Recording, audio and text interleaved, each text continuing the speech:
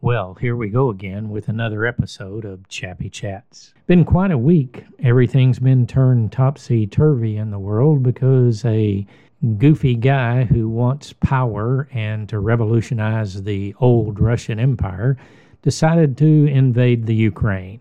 Now, that brought up an interesting discussion for me in my mind because I'm an American, and as I told you in another episode, we tend to think that everything we do is okay because we're doing it, and after all, we're the United States, and we're a God-ordained country, and we have the right purposes and the right goals. Well, while I love my country, and while I love the fact that we are a very generous nation throughout the years, and we have been on the right side of a lot of things, we're still a nation made up of imperfect men. And when imperfect men get into power, they do things that are not so perfect. So, what can we do about this?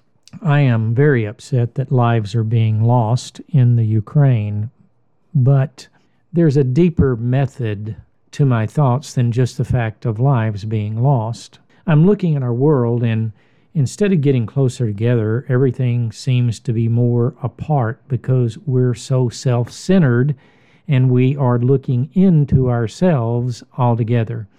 I remember sometimes at breakfast with one of my friends, he would say that the problem with the world is our self-image and our self-worth. And if we could just learn to love ourselves, then we could love others.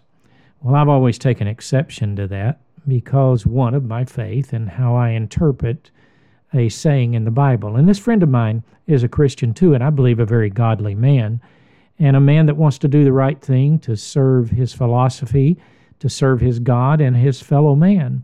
But when you look at that verse, it says to love the Lord thy God with all thy heart, all thy mind, and all thy soul. This is the first and greatest commandment. And the second is like unto it, to love thy neighbor as you love yourself. Well, wait a minute. If we need to find more love for ourselves, then doesn't that kind of contradict the fact that that verse says to love others as we love ourselves, kind of indicating that we already love ourselves? And because we love ourselves, we don't look for any rule outside of ourselves. Because, after all, we are the important part of this equation. Well, that's really what's going on in the world. To Putin, he's the important part of this equation, and his equation is that he wants to put the USSR back together. Now, at the risk of alienating some people, not character-wise, not personality-wise, but from strictly a political and historical point of view, wasn't Lincoln, when he decided to go to war and allow all the people to die during the Civil War, fighting a war, yes, for slavery? It was the righteous cause and everybody could get behind that. But more than that, if you read what was written, he was wanting to keep the Union together. Totally. He didn't want those 7 states that originally first seceded to go away from the Union. He wanted the Union to be the way he saw it because he thought that was best. That was his perception of what the United States ought to be and how he thought it ought to be governed. And 1 million people, at least, lost their lives. So, you see, as I said last week, a lot of our issues come from our own lust, our own desires for power and control. And if there was ever a time that we need to get away from ourselves, it is now. Whether it's on a national level, a state level, or just an individual level. What's been coming back to me more and more is looking to the interest of others above our own. Now, that's kind of hard to do sometimes because we really care about ourselves. If you didn't believe that so, just go look at your checkbook, go look at your calendar, and see how much of it involves what you want, what you feel, as opposed to what is of value to someone else or help to someone else. Now, that doesn't mean that we don't take care of ourselves, because if we don't take care of ourselves, we won't be around to help take care of others. What it does mean is we don't look at the world as exclusively our oyster to be taken and eaten and brought into what fits us. We have to look at others. And so What's really on my mind this week is the fact that mankind is very deceitful, and mankind is very self-centered, including myself. There are times I want what I want, when I want it, and how I want it. But many, many times, what I want and what I need is not in line with what is best for my life or those around me. And we need to start thinking about that. The other thing is we can't get involved in everybody else's lives. We can't just willy-nilly go in and tell everybody else how to live. But that's what we've tried to do, especially in this country, and we're still doing it. We're trying to tell people what they have to believe. And if they don't believe it, we ostracize them. We put them as hate mongers or describe them as some kind of phobic, and that's just not the case. They just don't agree with us. They don't see life the way we do. But back in the first colonies where the Puritans were, if you didn't act exactly like they wanted to, they'd punish you into it. And if they couldn't punish or shame you into it, they just kicked you out of the colony because they wanted everybody to be alike. Well, I got news for you. The world's never going to be totally alike. Nobody's ever going to be all Christian.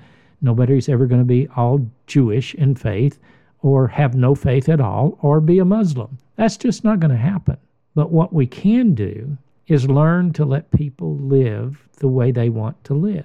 Now, if I'm right in my philosophy and there is a God and that God is according to the Christian principles, there are going to be some prices to pay for not following that. If there is no God, then there's no price to pay.